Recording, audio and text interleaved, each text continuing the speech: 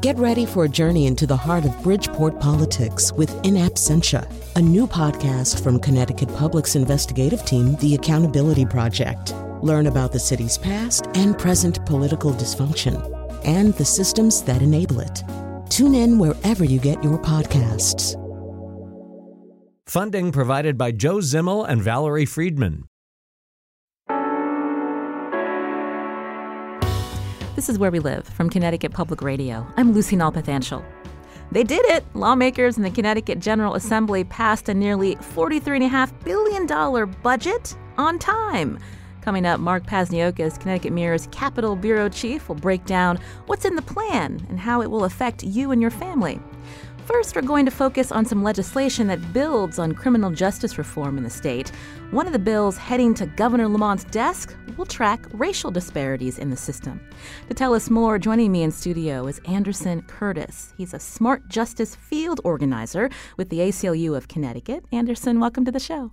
Thank you. Good morning, everyone. And for our listeners, if you want to join the conversation this hour, the number 860-275-7266, or find us on Facebook and Twitter at Where We Live. Anderson, I mentioned this phrase, Smart Justice. Tell us first, what is this initiative? So Smart Justice is a campaign connected to the National ACLU here in Connecticut. Smart Justice is focusing on ending mass incarceration, reducing the prison population in Connecticut by 50%, and addressing racial disparities. And we do that through our legislative priorities. And so there's a package of bills that made it through this legislative session. Before we get to those and the details, I wanted to learn more about the people working on the Smart Justice campaign, you being one of them. This isn't just a topic that you feel strongly about. You have a very personal connection. Tell us more. Yes, I myself am formerly incarcerated. I've been out 12 years and have experienced a host of collateral consequences in that time. One of the things I was able to do was earn an associate's degree from Gateway Community College. But, more importantly, this opportunity with the Smart Justice campaign really connects with me because I love working with people, serving people, and that's our core value on our shirt, people, not prisons. You mentioned collateral consequences, so walk us through. We've talked about this on the show before with different guests, but for someone who has a prison record, when you finally do your time and get out, what are some of the first things that you notice when you're trying to get a job or to find housing? Right, so the barriers in employment and housing are varied according to different people. But, my story is not unique. There's over 40,000 people roughly living with a criminal record in the state of Connecticut, and we all experience the same daily struggles, finding access to employment to continue to, live a life worth living, taking care of our families, because there are families behind us. You have testified before the legislature this session. So give us an example, again, of something that you experience personally. If you were looking for an apartment, what was the first thing a landlord says to you when you divulge that you have a criminal history? So, being transparent about who I am and talking with different landlords. Actually, I moved here to Hartford from New Haven, and so, I experienced that. And sometimes, some opportunities were closed to me, because of my past. But, that just continues to give me drive and motivation to do the work I do. And then others that are working on the Smart Justice Initiative also formerly incarcerated. Correct. Yes, we are a campaign led by the formerly incarcerated, which is one of the Smart Justice values of centering the leadership. Those closest to the problem are closest to the solution, yet farthest from the resources. And so, that really drives the work that we do. But more importantly, we work with people across many different backgrounds. Again, our shirt says people, not prisons, and we were able to connect with people through us all being justice impacted. And so, the criminal justice system involves and impacts everybody, whether you may have served time in prison or not. Some of the bills that made it through, squeaked through before the midnight deadline before the Connecticut General Assembly. One of them is asking for more prosecutorial oversight. So tell us about that bill. Yes, so that bill will highlight some of the things going on with prosecutors' decisions, create more efficiency. And so we were very glad to work with Chief State's Attorney to get that bill done and other legislators and again, people coming out for the campaign, people coming out for public hearings, people coming out for rallies, and people really demonstrated that this bill is a bill that's time has come, that through the participation we saw. So the proposal would require the Division of Criminal Justice, which employs prosecutors, to actually report data, demographic data about people accused or convicted of a crime, about prosecutors' actions on charging, plea deals, diversionary programs, and sentencing. And then all this data will be published by the Office of Policy and Management beginning no later than July 1st. I mean, why is that important to find and look at this data, Anderson? Well, the data is important because on the back end, Connecticut is 5th and 7th nationally in incarcerating black and brown men. And so we really like to know how we got there. But more importantly, this data will help us all to move forward, to create efficiency and fairness and transparency in a system that, quite frankly, could use it. So when we hear about racial disparities in the system, this data will then help lawmakers and others, advocates for the formerly incarcerated, actually see the human cost of incarceration, and then to work on changing other policies? Correct. So this is a strong launching pad for criminal justice reform. It was really inspiring to be able to go from a campaign where we were working with gubernatorial candidates on criminal justice reform to the prosecutorial data report outs that the governor was able to do with the transition communities. And then now working with legislators to get this law passed is just a great step forward for the state of Connecticut. Was it difficult to get buy-in from, say, the chief state's attorney's office, again, looking at how prosecutors are doing their jobs? It took several conversations, but again, it's just indicative that, this is the time has come for this, and I believe that everybody was really working together, that this will make Connecticut a forefront. And my executive director liked to use the phrase tip of the spear, and we're going to really drive this home and continue to work together with these offices to have a fair criminal justice system.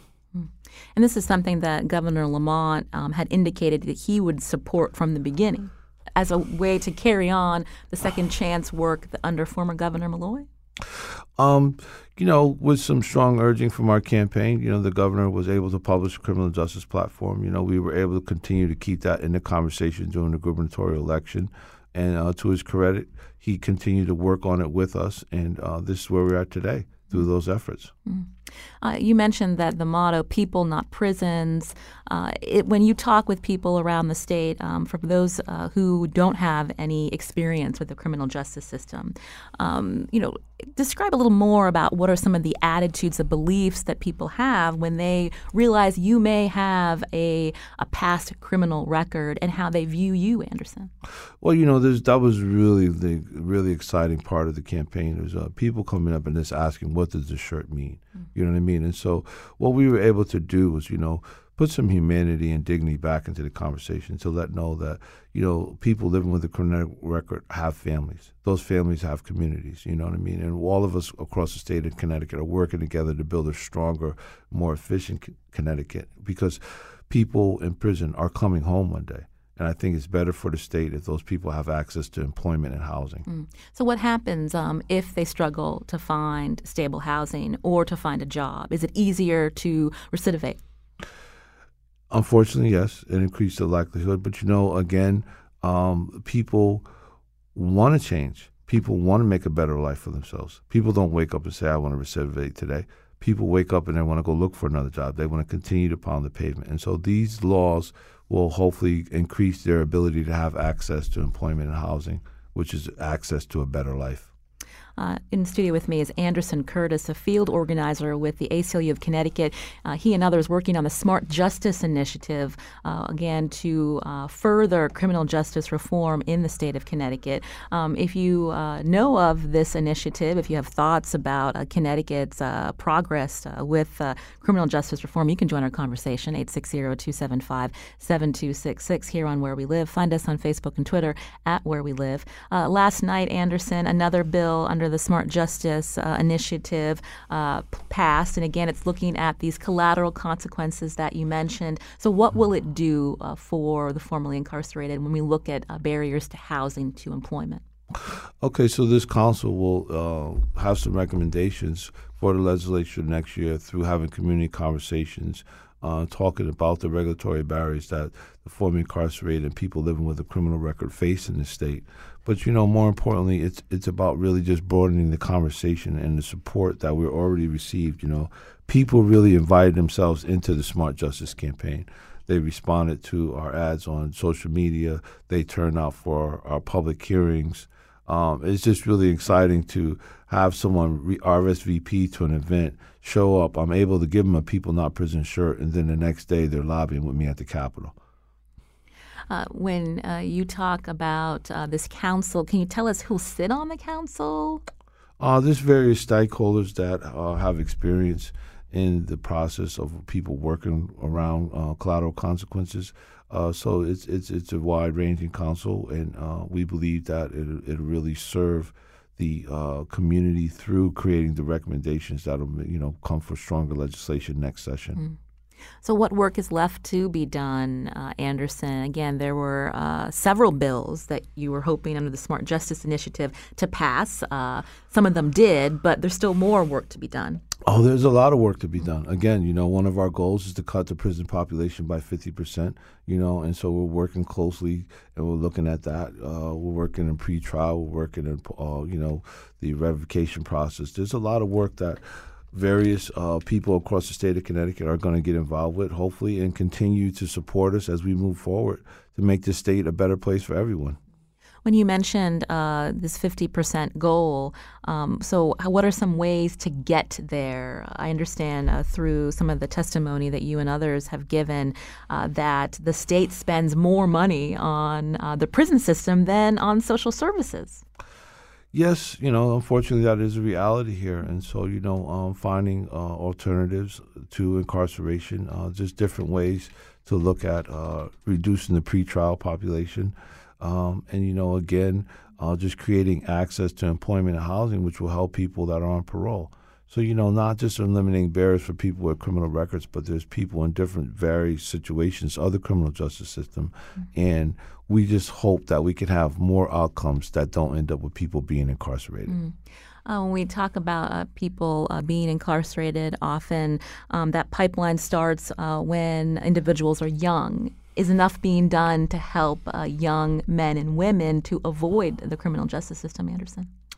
That's a very interesting question. There's always so much work to be done. You know what I mean? My story is not unique. This plays out across the state of Connecticut.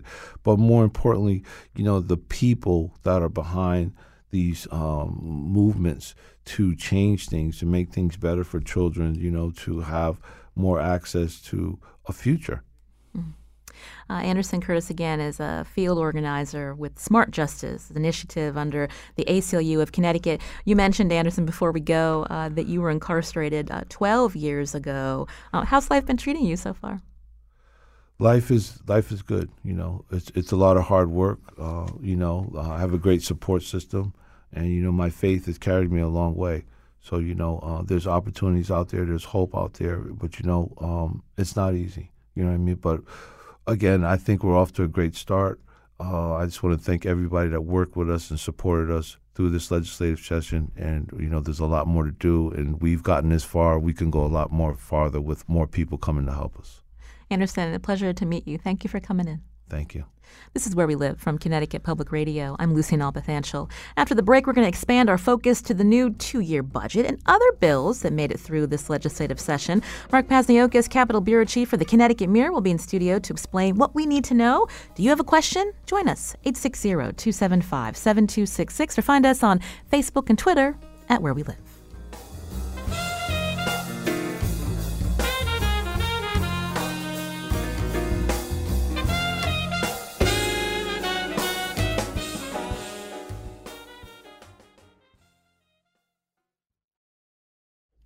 This is Where We Live from Connecticut Public Radio. I'm Lucy Nalpathanchel. There's no doubt municipalities are pleased that the Connecticut General Assembly passed a new 2-year budget on time. But what exactly is in it? According to the Connecticut Mirror, a majority of Democrats hailed it as a historic plan that averts a big deficit without raising income tax rates. It makes key investments in education and health care and promotes long-term fiscal stability.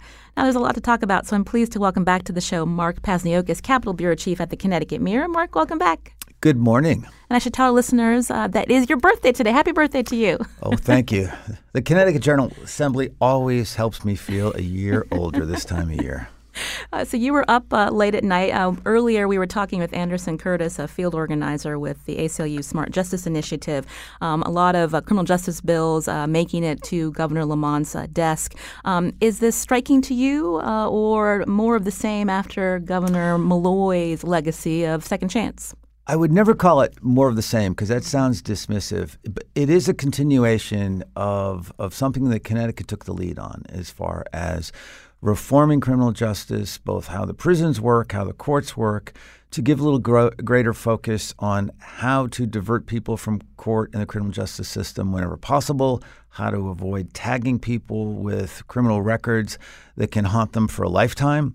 Governor Daniel Malloy began that. He really turned Connecticut into a national laboratory with the assistance of some national think tanks such as the Vera Institute.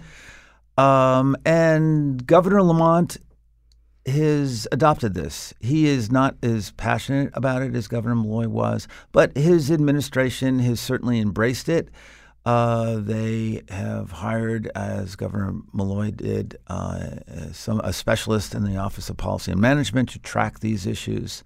And the other thing we've seen that's very interesting is, the guest you just had with the ACLU of Connecticut. I mean, it's a fascinating approach to this, is to bring people who have served time in Connecticut prisons, to have them doing the lobbying, have them tell their stories at the Capitol, to be there every day. That stuff really makes a difference, and it did this year.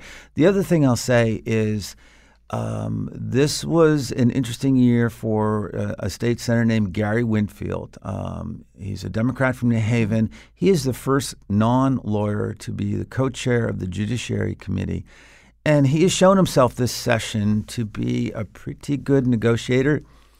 He got through, 2 bills that could have been very, very difficult, bills that require more transparency as to how state prosecutors work, and a police accountability bill that was put together after 2 fatal police shootings, the one in Wethersfield and one in New Haven. And Gary Winfield sat down with the prosecutors. He sat down with police officers and chiefs of police and came up with something that was acceptable to law enforcement, but does kind of make some advancements. We're going to be able to track police use of force better than we were able to do before. And the transparency into how prosecutors work is very important because that's seen as sort of the next frontier. The crime rates have come down in Connecticut. The rates of incarceration have come down. But people tell me the low-hanging fruit has all been picked. And now you have to really look at, okay, how are decisions being made by prosecutors when people come in the door? And ultimately everything prosecutors do is done in open court, so there is that degree of transparency. But the decision process and tracking things, how is it different in Waterbury from Hartford or Manchester, that kind of thing. And this is the stuff they hope to learn from, just as Connecticut has done incredible tracking on police motor vehicle stops where you can really see patterns. Where there may be problems with racial profiling. And, the police, after kind of complaining about that and trying to, they were very defensive at first, they have actually embraced it in many cases, and we see changes. So it's kind of a cool thing. This police accountability bill that you're talking about, being very specific, telling police departments that their officers cannot shoot into a moving vehicle unless they feel like their life is in danger. That's something that came out of that Wethersfield case just a few weeks ago? Yeah, the thing about that is it's really not as much of a change as you think. That's what police officers are taught now, at least according to the curriculum I've looked at for the academy in Connecticut. Ultimately, it's up to it's the decision of the officer in that moment of crisis. But I think what this does, it reinforces what officers are taught. There's an educational component, but yeah, at the end of the day, if an officer just steps to the front of a vehicle to get the attention of a driver they're trying to stop, and that driver comes forward, and that officer feels threatened, he still can fire. And the law in Connecticut and every place else is tilted to the police. That it's a question of their state of mind, what is a reasonable fear, and that is not changed by this bill. And that's based on a U.S. Supreme Court decision. Yeah. When we think about, we've talked about this before on the show, Mark, again, depending on where a police officer is employed, there is a lot of variability in the department. So anything in this bill that will make it more standard across the board of how police departments operate?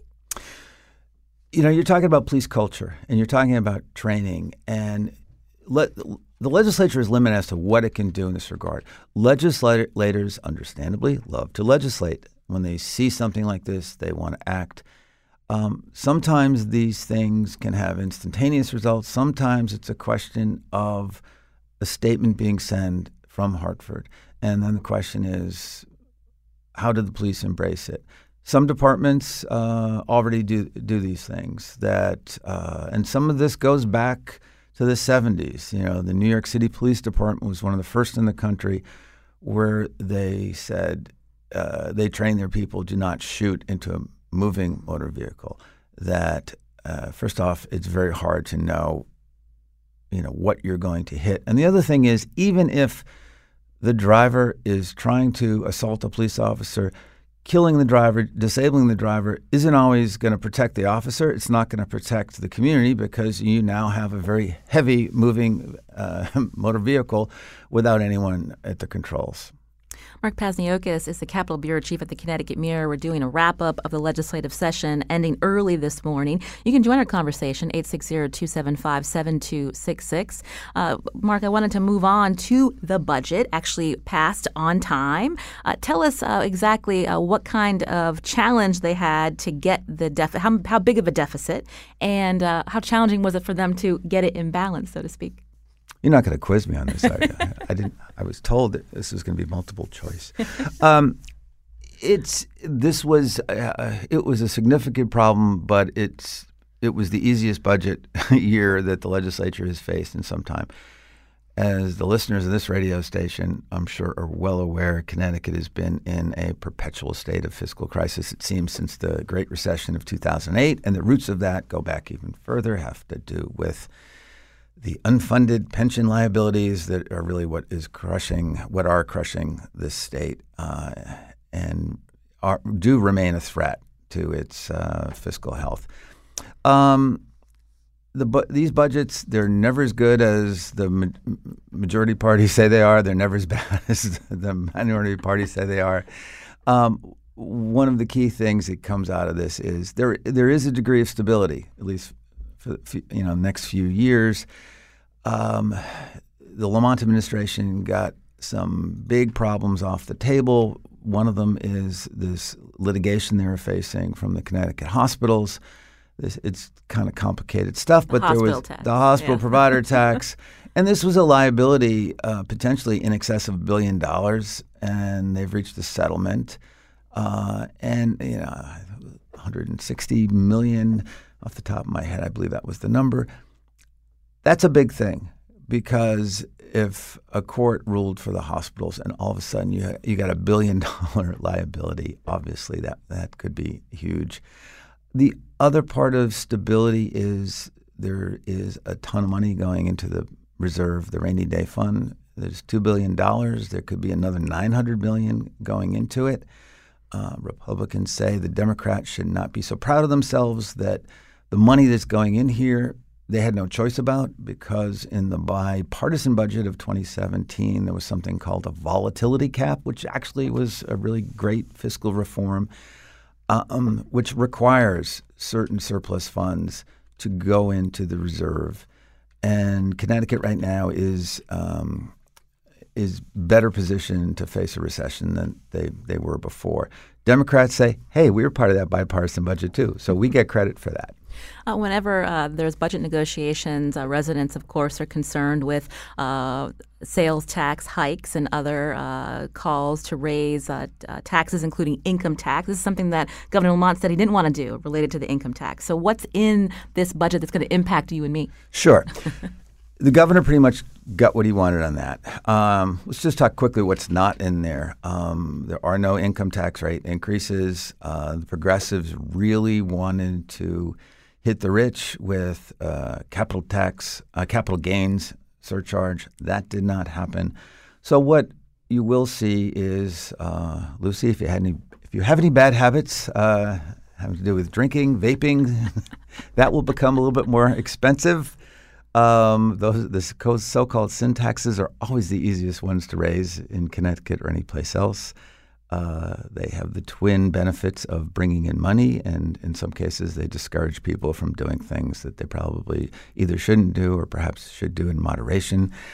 You will pay a little bit more if you go out to a restaurant. There's going to be a 1% tacked on to your restaurant bill on top of the sales tax of 6+%.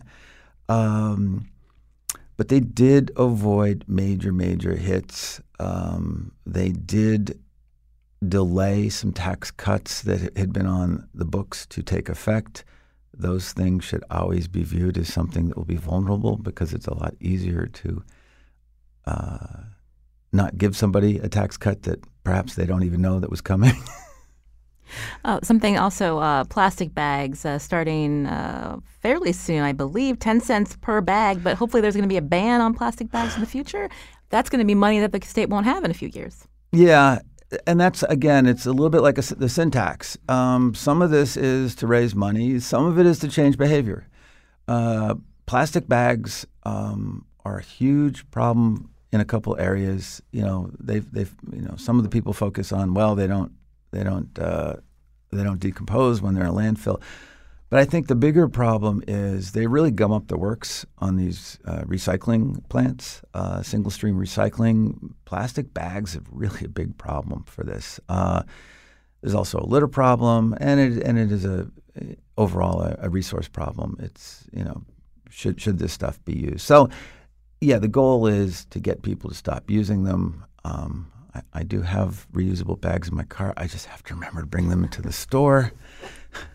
Mark Pazniokas is with us, Capitol Bureau Chief of the Connecticut Mirror. We're talking about what lawmakers accomplished in passing a budget on time, also some other bills that made it through before the deadline at midnight. You can join our conversation, 860-275-7266. I wanted to circle back to calls to raise the income tax because there was a group of wealthy residents who said, hey, Governor Lamont, we want to be taxed more. One of them's calling in right now, Bill Collins from Norwalk. Bill, welcome to the show. Hi, thanks a lot. And I admire Mark for being up and awake and cogent at this hour after the sessions end. The bar is low. He's good at his job all these years. So, Bill, again, what's your take as one of the wealthy residents signing on to a letter to the Governor Lamont's administration? Did the same, I believe, for Governor Malloy, asking for a hike in the income tax. This is something that Governor Lamont didn't want to do. It's not in this budget. Yeah, well, we're pretty disappointed. Our group is called Fair Share, and it's made up of people who've some have worked hard, others, like me, have been pretty lucky, and we have what we consider to be a little more income than we really need. And, but most people who are in that category find ways to give it away. Much more effective for the welfare of the state if the upper limits of the income are taxed a little higher. So we proposed a 2% increase in the income tax in the top bracket. Very few people would pay this, but prosperous people would. And feeling it wouldn't really hurt anybody. There was a lot of pushback naturally from folks who don't want to pay more taxes, and they say, well, rich people will move out of the state if you tax them a little more. And the disappointing part was some people in the legislature seemed to believe this propaganda. It's really a lot of baloney. folks who were making a pretty good income could afford a little more in their income tax. And nobody's going to move away. Can you see somebody from a gated community in Greenwich moving away from the club and the restaurants and 1 hour from New York and that sort of thing? It's just propaganda. So we were disappointed that Governor Malloy and the legislature did not seek to solve part of their financial problem by raising the top bracket tax level by a couple of percent. Mark Pasniokis is here with me. Is it a bunch of baloney, this fear that the wealthy will leave if the income tax goes up, Mark?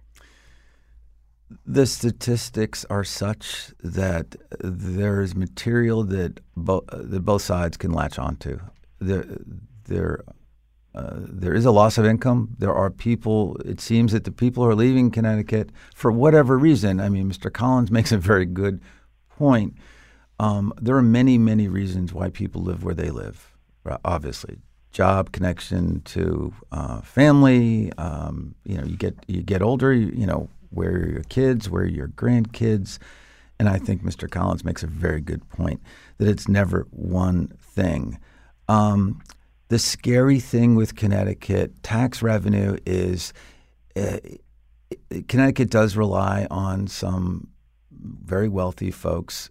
That tends to be volatile in the sense that if one or two people leave, for whatever reason, you actually can feel it. In New Jersey, there was that case of a hedge fund guy who left, and they had a big hole in their state budget based on one person deciding to go south. For whatever reason, he had to go south. Here's a stat that I know Governor Malloy paid attention to. We asked him about it, but now Governor Lamont in office, that this top 1% of taxpayers paid 36% of all income taxes in 2014. So if one of them leaves, we're in big trouble. Yeah, and maybe not one, but yes, the point is, again, you look at that statistic, and it's a scary statistic. You look at an analysis that Bloomberg did looking at IRS and census data, and, the folks leaving Connecticut tend to have more money than the folks who are coming in. My colleague Keith Phaneuf did a very detailed look at this. It was called the Myth of the Millionaire with the Suitcase. And again, it was a very nuanced piece. I'll go back to, the caller. He does make a point that I think resonates with people. It's folks generally just don't pick up and leave over taxes. Certainly there are people within Connecticut, when they're empty nesters, if they're in a community with, very good schools and have higher property taxes, perhaps they may move on, but stay in the area because, again, it's proximity to your kids, if you like your kids. I do want to bring up the mansion tax, which I do believe passed, where people who sell their homes worth $2.5 million or more, and they have the gall to leave Connecticut, you're going to pay a tax on that. So the way that works, if you remain a Connecticut taxpayer, you basically get this extra conveyance tax back. It's a credit. But if you leave Connecticut, that's our little goodbye gift. Bill, what do you think of that mansion tax? Well, the mansion tax is better than nothing, certainly, but it really doesn't amount to much. I think what we overlook is historically young people move to Connecticut. They get out of college. They move into Connecticut in their U-Haul trailers and vans and start settle life in an apartment someplace. And they live here and work hard and prosper and make money. And when it's time for them to leave, whether they like to play golf, we have friends who moved out of the state, not terribly rich, but they love to play golf, and so they're in South Carolina now. And plenty of folks move to Florida. We're never going to stop that, I'm afraid, until climate change washes Florida away. But this has been the normal progression for, who knows, ever since they invented U-Haul. Young people have moved in the U-Haul, and they succeed, and when they move out, it's in a Mayflower van. So there's this progression that some folks maybe with other purposes in mind, have latched onto and say, well, the rich people are moving out. But it's just the normal way of life, and I don't think the mansion tax is going to have much impact on that, and I don't think another couple percent on the top bracket is going to have much effect on that either. Well, thank you, Bill Collins, again, for calling in to give us your perspective. Mark, before we hit some calls, did you want to add anything? Well, just the other aspect of that is Connecticut tries to be competitive with New York, New Jersey, and Massachusetts. And that's always at the back of the mind of any Connecticut governor when you look at making the tax system more progressive. Connecticut right now is cheaper for somebody of wealth than to move across the border, say, into Westchester County, where the property taxes are higher, there's an added sales tax, and the income tax is higher. You can join our conversation with Mark Pazniokas, Capitol Bureau Chief at the Connecticut Mirror, as we do a legislative wrap-up, 860-275-7266. Michael's calling from Ashford. Michael, go ahead. Hi, thanks for the call. Mark, a question to you. I saw a graph, maybe it was in your publication a couple of years back, that the pension crisis would peak around 2030, and that it was an order of magnitude sufficient to just crush every, possible remedy. And I'm wondering, is that still a reality, or are we beginning to actually, dig ourselves into solvency? Thanks. Well, yes. There were a couple of reasons for that. The way that things are structured, there basically was a balloon payment that Connecticut was looking at in 2032. Under Governor Malloy, they did smooth that out. They refinanced. It's like if you're facing if you got a variable rate mortgage and you're facing a big balloon payment, you refinance. There's added cost to the state for that, but yes, and the state was facing something that would have just crushed it. There's a similar issue with teacher pensions. There's a similar problem. The legislature in this budget smoothed that out.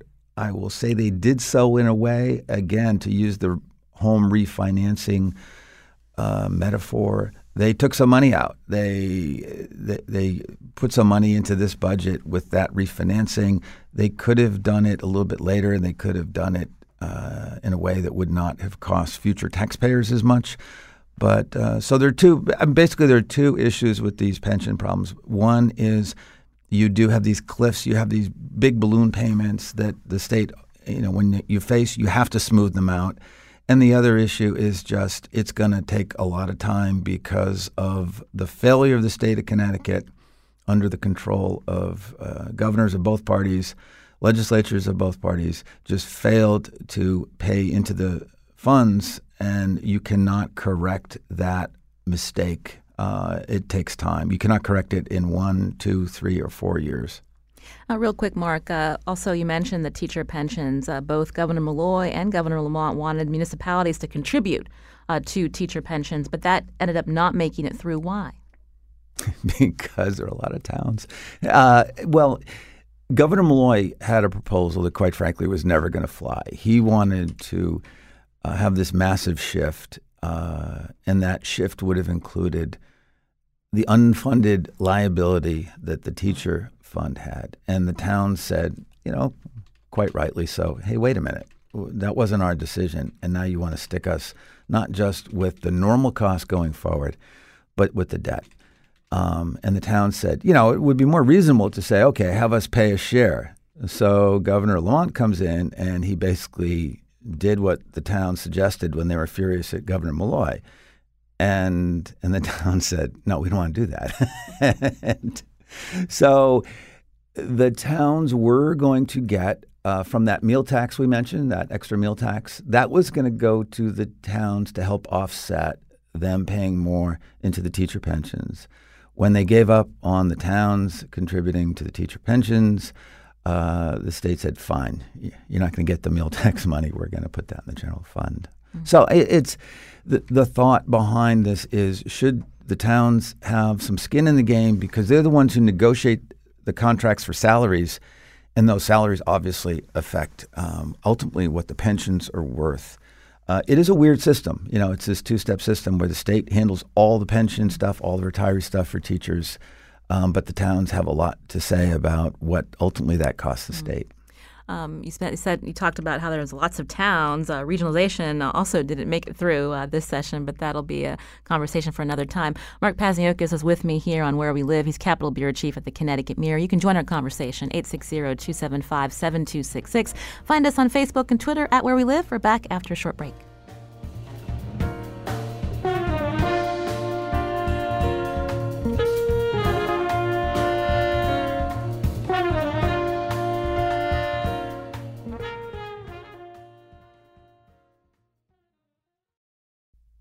This is Where We Live from Connecticut Public Radio. I'm Lucy Nalpathanchel. We're doing a legislative wrap-up with Mark Pazniokas, Capitol Bureau Chief at the Connecticut Mirror. You can join our conversation, 860-275-7266. We talked a bit about the regular session. There's a special session coming up. We haven't gotten to that just quite yet, but Doug from Fairfield. Doug, what's your question or comment? Hey, my name is Doug. I'm calling from Fairfield. I live in Bridgeport. I wanted to, my comment is about tolls.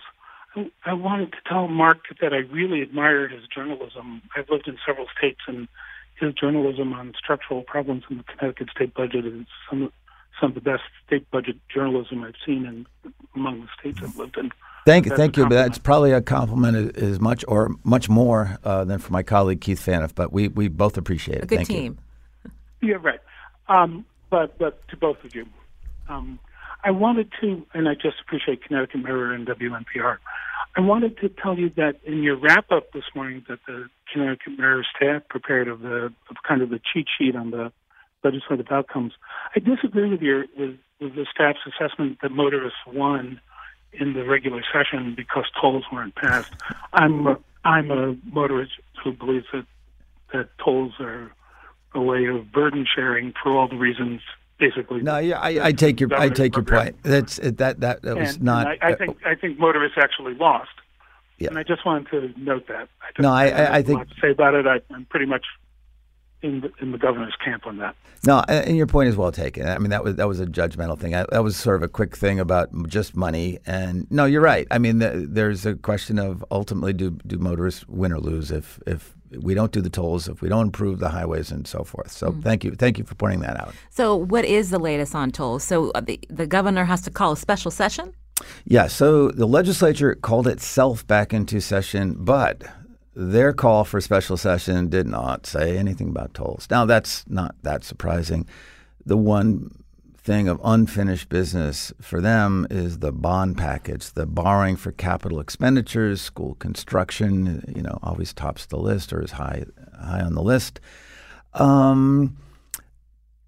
The reason they didn't do the bond package, or one of the reasons, is it's a bargaining chip. And this is something the administration will use in negotiating with legislators, trying to forge majorities in the House and Senate in favor of some form of highway tolls. Right now, it's unclear if the votes are there. This governor, this administration has struggled. They had a pretty good 2 weeks at the end. They got some things done. They seem to right the ship. But tolls has been a huge problem for them politically. They have not shown the ability to make the case in a way that can close the deal. They don't have the votes in the Senate. They say they do in the House, but that's kind of a shaky thing. It depends on what they're going to look like. There did seem to be a sizable toll opposition from residents, lawmakers. Is part of the difficulty that there is this belief, they see it when they don't think lawmakers are really cutting spending. There's a lot of pork in this budget that was passed. And I'm just curious if you could talk a little about what's going to happen this special session. Well, we really don't know. I mean, they eventually will do a bond package. They have to. They want to do some things on economic development. The administration has not said precisely what. They have a commissioner for economic development who also acts as an advisor on the economy to the governor, David Lehman, former Goldman Sachs partner. And we don't know really what they're going to come forward with. They are now going to turn their attention to tolls. They basically abandoned the push for tolls at some point because it just was all-consuming, and they lost really track of the budget. Other things like paid family and medical leave, which we're going to talk about in a sec, which is one of the biggest things to come out of this session. But again, it's really hard to say. We don't know when precisely they're going to come back. And the sense I get talking to people, when you talk to them privately, you get a very different read. Even people who think tolls would be good public policy, there is a lot of reluctance on the part of Democrats. In the Senate, they think this is kind of an existential threat to their majority. Until the last election, they were in a power-sharing arrangement. It was an 18-18 tie in the Senate, and the Democrats learned they don't much like doing that. And they have a nice solid majority of 22-14. They would like to retain that. And they have people who won Republican seats in part because of the backlash against President Trump, which, of course, could be there again in 2020. The president seems to be hell-bent on being on the ballot again. But tolls, tolls frightens some of the folks in more marginal districts. There's no question about that. Meanwhile, money that a previous legislative session allocated towards this special transportation fund, I think it was sales tax revenue, now being taken and being allocated towards the general fund, doesn't help their case. Does not. There's a trust issue. There's always been a trust issue. And that's one of the things that they're operating against. There was money diverted, although the House Majority Leader said it's not a raid. You can get into the semantics. But yeah, that's an issue. Let's talk about family medical leave, paid family medical leave. This is something that there was some disagreement with how it was going to be operated. And now there's an agreement. What did Governor Lamont decide on in terms of saying that he'll sign this bill? The governor ran for office promising to deliver this. So it was a shock when he told legislators that he was going to veto the bill. But he wanted a quasi-public authority to run it, not the Department of Labor. He wanted private sector to be able to bid on this business, both to manage it and to offer insurance policies, because that's all this is. People get very confused as to what it is. It's a disability insurance program. It will be a mandated insurance policy that you and I will buy. Everybody who has a job will buy, because we're going to have 0.5% payroll tax, and that will get us this disability insurance policy. So if you are sick, if you have a family member you need to care for, you will get 12 weeks of wage replacement, depending on your income level. That will depend on whether it's 60% or as much as 95%. The poorer folks are, the higher the rate of wage replacement. The thinking behind that is the working poor cannot take any time off, even giving up 10% of their pay. Whereas if somebody's making $100,000 and they have a kid, and if you get 60% of your money back, your wages back, that's you can get by on that. You have savings, and it's a good benefit. We've only got a couple minutes left. Mark Pazniokas. All in all, was this a difficult legislative session for Governor Lamont's first term? Yes, the governor. The governor has a little bit of Donald Trump in him, and before Democrats scream, what I don't mean how he treats people. I don't mean a lot of the things we associate with President Trump. But what I do mean is he seems to be distracted at times. He seems to seize things and priorities shift, not tolls, not getting the budget on time, but other things. And the word at the Capitol is he could be frustrating to deal with, that people would think he was on board with something, and then a week later he seemed to be less enthused. And so he has struggled with that. I think his staff did a good job ultimately in the final weeks of focusing the administration on getting this budget passed, getting it passed on time. And again, probably the biggest thing they can boast about is there's a measure of stability in this budget. Mark Pazniokas, again, Capitol Bureau Chief for the Connecticut Mirror. They've got a lot of great in-depth pieces at ctmirror.org if you want to read more about the winners and losers of the 2019 legislative session. Mark, as always, thank you for joining us. We hope you have a great birthday. Thank you, Lucy. Today's show produced by Carmen Baskoff. Thanks to Lydia Brown and Kyone Wolf. I'm Lucy Nalpathanchel. As always, thanks for listening.